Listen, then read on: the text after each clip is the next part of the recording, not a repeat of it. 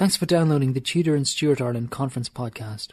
The conference took place in University College Dublin on the 2nd and 3rd of September 2011 and saw over 50 speakers from Ireland and beyond come together to share their ideas in an interdisciplinary forum. In association with historyhub.ie, the majority of the papers are available for podcasting via the historyhub.ie website and on iTunes.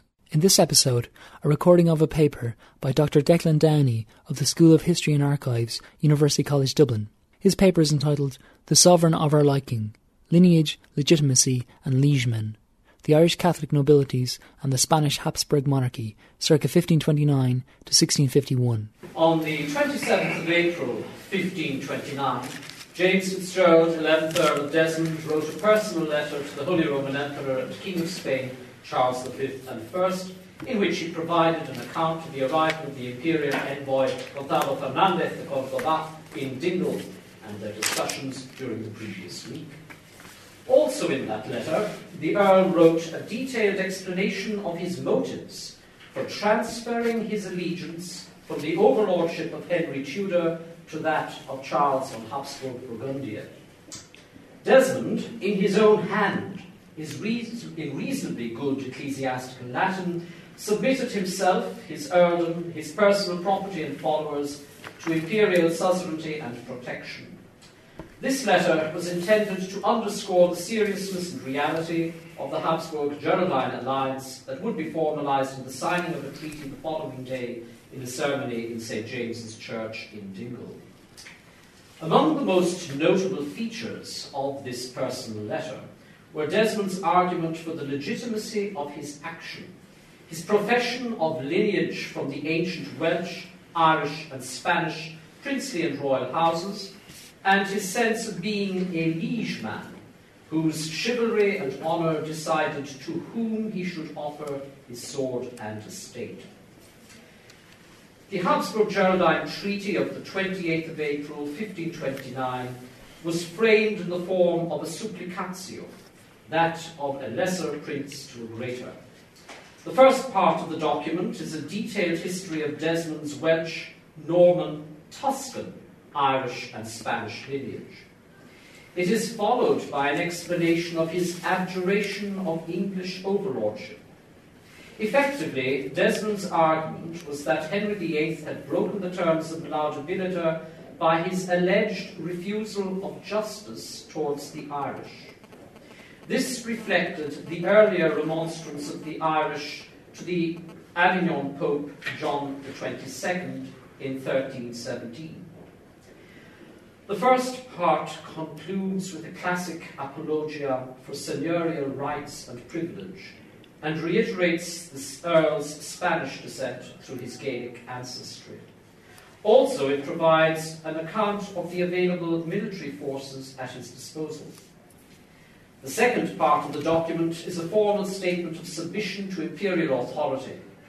It reflects the ideology of the Reichsidee, or universal ideal, which saw the emperor as the ultimate arbiter of justice and protector of Christian civilization, as professed by Ariosto, Gattinara, Valdes, and Erasmus. Quote, I, the aforesaid Count, beg and entreat that in consideration of the above stated facts, of the wrongs and injuries inflicted upon me and mine by the kings of England, His most invincible sacred and august Majesty the Emperor be pleased to provide opportune redress. I faithfully place myself with all my estates, vassals, relatives and adherents under the protection of the mighty Prince, chosen and appointed by God and men to be supreme Lord of the world and to redress the wrongs of mankind and so forth.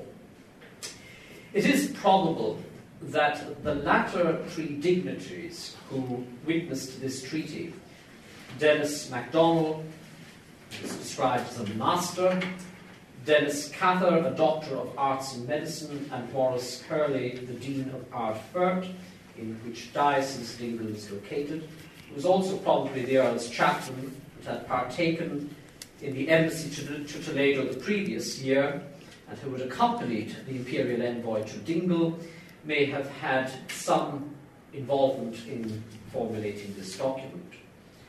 Furthermore, the qualifications held by these dignitaries indicate that they were men of learning and had possibly studied in some continental university. Perhaps they too were acquainted with the Reichsidee.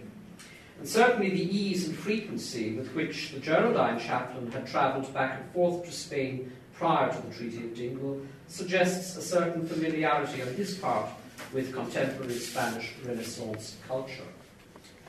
But with regard to the legal constitutional position of Desmond's submission to the overlordship of the Emperor, under the terms of Pope Adrian IV's bull Laudabiliter, the Earl does not seem to have had any qualms or doubts. The bull entrusted the papal fiefdom of Ireland to the lordship and protection of Henry II and his successors, the kings of England. The terms of the bull decreed that this trust was given on the conditions that the rights of the Catholic Church in Ireland be preserved and that justice would be maintained in Ireland by the English monarchy. It was on the grounds that justice was not being administered by the Tudor regime in Desmond's opinion, and that his seigneurial rights were being threatened, that he appealed to the secular arm of Christendom for protection. In view of the fact that in Desmond's correspondence with Charles no mention was made of obtaining papal approval for Desmond's submission to the Emperor, seems to suggest that the Earl was aware of Clement VII's situation after the sack of Rome in 1527. The Pope was in manu imperatoris, and therefore was not in a position to argue either with Charles or Desmond. The Geraldine move into the imperial orbit at this point in time not only indicates well-informed calculation on their part, but also suggests an appreciation of European realpolitik. By the time when Charles V's letters of confirmation reached Desmond in July 1529, Earl James was dead, possibly by poison. However, the idea of translatio imperii, or transfer of authority by the Irish noble grandees, is not. Indeed, the content and the style of presentation in Desmond's personal letter to the Emperor and in the Treaty of 1529 set both a precedent and a template for future Irish memorials and petitions to the Spanish and Austrian Habsburg monarchies during the 16th and 17th centuries. Following the Henrician Schism and Reformation, not only was the English administration of justice in Ireland an issue for the disgruntled or alienated among the Irish higher nobility, who sought to justify their belligerence against the Tudor regime, but also the defence of Catholicism. Laudabiliter assumed a central significance in successive justifications and legal arguments for war against the Tudor regime. By 1534-35, for instance, Silken Thomas Lord Offaly had invoked the terms of Laudabiliter in justifying his abjuration of Henry VIII. This time, the House of Kildare renewed the Geraldine-Habsburg alliance and declared itself for the Emperor and Pope in its ill-fated war against Henry VIII. Later, in 1569-70 and in 1579-80, another Geraldine noble, James Fitzmaurice Fitzgerald, would repeat the pattern of justifying the transfer of allegiance from Elizabeth I of England to Philip II of Spain. In each of these instances, justification for translatio imperii, or transfer of authority, over these noblemen and their estates, and by extension over Ireland itself, were based on Laudabiliter, which formed the constitutional and legal fundament of the Norman conquest of Ireland and the raison d'etre of Hiberno-Norman and Old English landholding and title. The political and religious reformations under Henry VIII, Edward VI and Elizabeth I, and their respective policies of centralisation, subjugation, anglicisation and plantation, combined with their patronage and ennoblement of New English adventurers, whom the Gaelic, Hiberno-Norman and Old English Catholic nobilities disdained as low-born upstarts, undermined the claims of legitimacy and continuity of the old elites in Ireland. Those who renounced their fealty to the Tudors, and in the following century to the early Stuarts, combined their invocation of Laudabiliter with use of contemporary legal and theological arguments of Francisco de Vitoria and Francisco Suarez for the deposition of a tyrant. For instance, the Dean of Kells, Charles Reynolds, invoked Vitoria in his presentation on behalf of Silken Thomas to the Scottish King James V and to Pope Paul III. Later, Bishop Cornelius O'Mulrian of Killaloe and the English theologian Nicholas Saunders and the Spanish Franciscan diplomatist and later Archbishop of Dublin, Mateo de Oviedo, provided much of the intellectual content for Fitzmaurice's and later Earl Gerald of Jesmond's justification for war on Elizabeth I. Indeed, Pope Gregory XIII raised the Desmond War of 1579-83 to the status of a crusade. Later, during the 9 Years' War, from 1592 to 1601, the aforementioned Oviedo, Archbishop Juan de San Clemente Torquemada of Compostela, Archbishop Edmund McGowan of Armagh, the Leuven-based theologian and future primate Peter Lombard, and the Franciscan theologian, strategist, and future Archbishop of Tuam, Florence Conry, drew from the aforesaid constitutional, theological, and legal sources, as well as the works of Suarez and Roberto Bellarmine, in combination with the socio-political history of Ireland in providing justification for translatio imperia to the Spanish and papal courts, and indeed in propaganda to a wider audience on behalf of the Ulster Earls Hugh O'Neill and Hugh O'Donnell. One of the most striking characteristics common to all the memorials of the Irish nobles between 1529 and 1629, in justifying their rejection of English and Protestant overlordship and later kingship, or in seeking pensions to sustain them in exile, are the well-grounded legal cases imbued with contemporary and mostly Spanish Renaissance legal theory and rooted in the papal donatory bull concerning Ireland without a military. Happily for the reader of these documents, all the contents are not just dry legalities and formulae. The arguments are augmented, enlivened, and spiced with well-targeted doses of good old-fashioned snobbery. That was expressed in a manner that was designed to appeal to the grandees of Spain and to the black nobility of Rome. For example, in Florence Conry's brief relation of Ireland and the diversity of the Irish in the same, presented to Philip III in 1618, the author wrote, "These several kinds of Irish agree all in one thing, to wit, in being true Catholics and children of the Church of Rome, yet do they differ in desires to have princes and laws over them.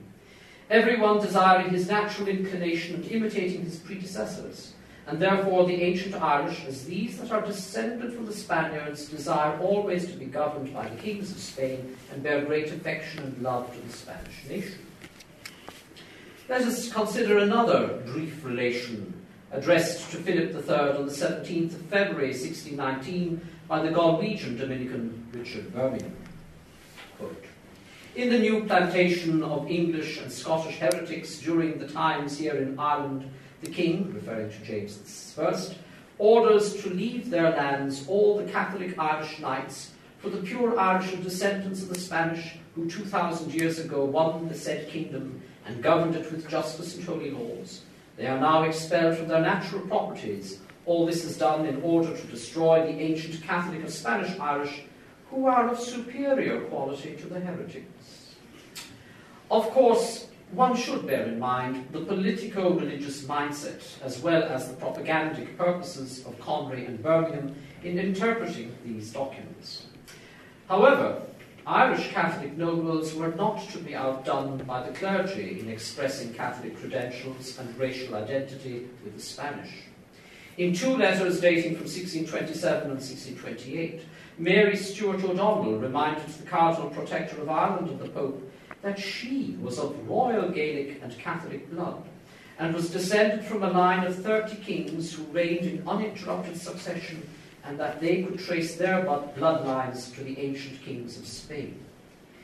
In order to avoid spiritual pollution, as she described it, and debasement of her blood through forced marriage with a lowly English or Scottish heretic planter, she chose exile and appealed to the honour of the Pope to provide her with sufficient money to maintain her noble estate.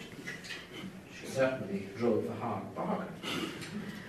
By the mid-17th century, the papal nuncio to the Confederation of Kilkenny, Cardinal Rinuccini, reported to Cardinal Pamphili on the 31st of July 1646 that some Irish were considering inviting a Catholic prince from abroad. Quote, "By natural sentiment, Spain was their first choice, yet France seemed to be in a better position to assist them." quote. By the end of the 17th century, in a petition to King Charles II of Spain, Don Bernardo O'Neill of Auchnacloy in County Tyrone, an army officer and knight of the Order of Santiago, reminded the king of the blood ties that existed between the Spanish and the Irish, as they were descended from Mil or Milesius of Spain, who lived long before the time of Christ. Don Bernardo listed 14 authorities to support his Milesian genealogy. Among them were the 7th century authority Isidore of Seville, Florian de Ocampo, the chronicler to the Emperor Charles V, and Philip O'Sullivan Baird, author of the Historia Catholica Hibernia Compendium, published in Lisbon in 1621. It is evident from the information presented thus far that among the Gaelic and Hiberno-Norman nobilities who had become alienated from the Spanish crown, or from the English crown, reference to the common political and religious causes of Spain and the Catholic Irish who claimed Milesian or Spanish origin formed a staple part of the formulae in their various memorials, petitions, and self-justifications. It suggests that these elements were essential to their sense of self-identification, their cultural confidence, and sense of connection with that of a major European power. Knowledge and proclamation of their lineage and of their common religious and political cause with Habsburg Spain served the purpose of legitimizing them. Now, ladies and gentlemen, you will have noticed that I have not used the traditional common currency of rebel or rebellion in reference to those Irish who endured and fought against Henry VIII or Elizabeth I. In my opinion, we need to re-examine the use of terms such as, quote, the rebellion of Silken Thomas, or, quote, Desmond Rebellion, or the rebel Hugh O'Neill. From the perspective of the Tudor monarchy, or indeed of English administrators and officers, they and others mentioned in this discourse may well have been rebels or in rebellion. Terms the mere Irishry or the mere rebellious Irishry or the Queen's Irish rebels commonplace in their correspondence.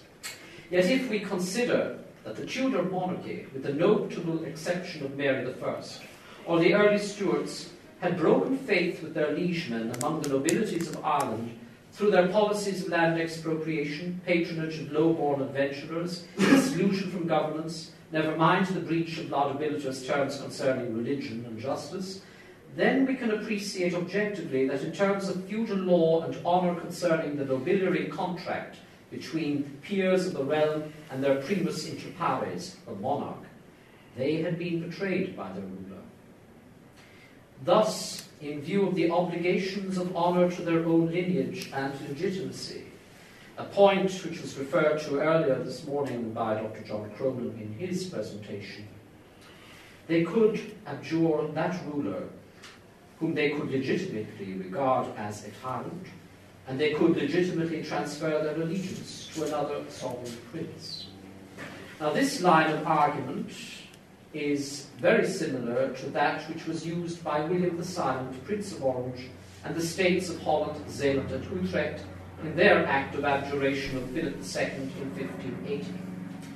Their arguments bear striking similarity to those that were employed by their contemporary Irish counterparts.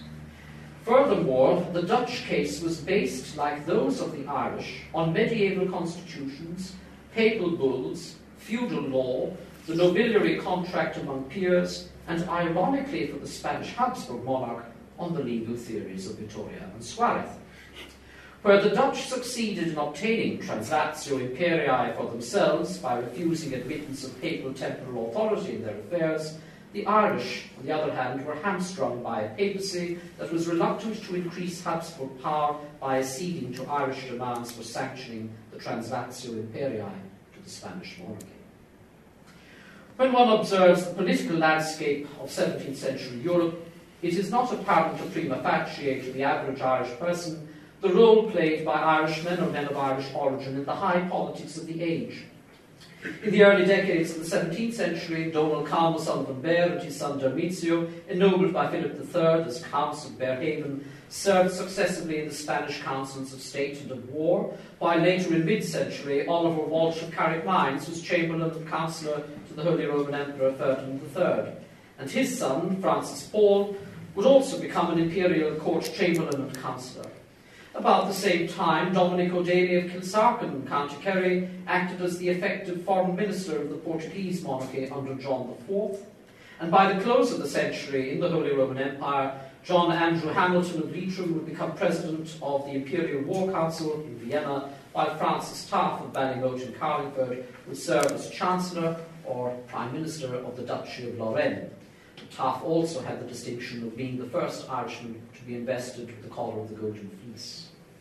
In the 17th century Spanish monarchy, Irish emigres, especially the Gaelic and Hiberno Norman nobilities, became very closely associated with loyal and distinguished military service to the Habsburg dynasty. Their commissions, careers and ennoblement in ranks of both the Spanish and indeed the Austro-Bohemian nobilities depended absolutely on their allegiance and commitment to the House of Austria. That absolute devotion to the Habsburg dynasty was proudly expressed in 1649 by the colonel proprietor of the regiment of Tyrone, Hugh Eugene O'Neill, to Philip IV. Quote, "This regiment is among the oldest, the most valorous and most renowned of the royal armies of your majesty. Since for the past 60 years it has served continuously in the wars of Flanders, the Palatinate, France, and now of late in Spain, taking part in all the occasions of war on land and sea, without ever failing at any point of duty to the royal service. Until now there have died in this regiment more than 12,000 Irishmen, most of them at the point of the sword. This regiment, is the mother of 5 other regiments of the same nation, which have served the crown of Spain in many fields, with the courage, love and fidelity which is known to all." In the milieu of the Gaelic, Hiberno-Norman and Old English nobilities of Ireland, and indeed in the world of the nobilities of Ancien Regime Catholic Europe, ancestral lineage, swordsmanship, horsemanship, Catholicism and classical education were not enough for self-definition of identity or for self-promotion. One was expected to illustrate the family name, preferably by honours won on the battlefield. The way of the sword was the most honoured occupation among the nobilities of Europe at this time. It formed the basis of their values and of much of their wealth, and enabled them to become part of what Thomas Barker identified as the strategic elite. We need to bear this point in mind in our interpretation and understanding of the motives and driving forces behind the political and cultural identification of Irish nobles with the Spanish Habsburg monarchy, and indeed of the migration of Irish nobles into the services of the continental powers. They were not mercenaries in the modern sense. Neither were they necessarily changing national loyalties in the modern sense. They were liegemen who accepted service under a certain ruler, but not with a nation-state. Among the most notable exemplars of such liegemen in the late 17th century were Prince Eugene of Savoy, of Frederick Hermann, Count von Schomberg, James Fitzjames, the Duke of Berwick, Patrick Sarsfield of Lucan, and Henri de Massouet, the Marquis de Rouvigny. Furthermore, consciousness of caste among Irish emigre nobility facilitated their identity with their continental counterparts and their interests. In the course of time, many became naturalized subjects, and more often than not, this was defined by personal honour. Therefore, one should beware of attributing such motives to assumptions of political or national ideology.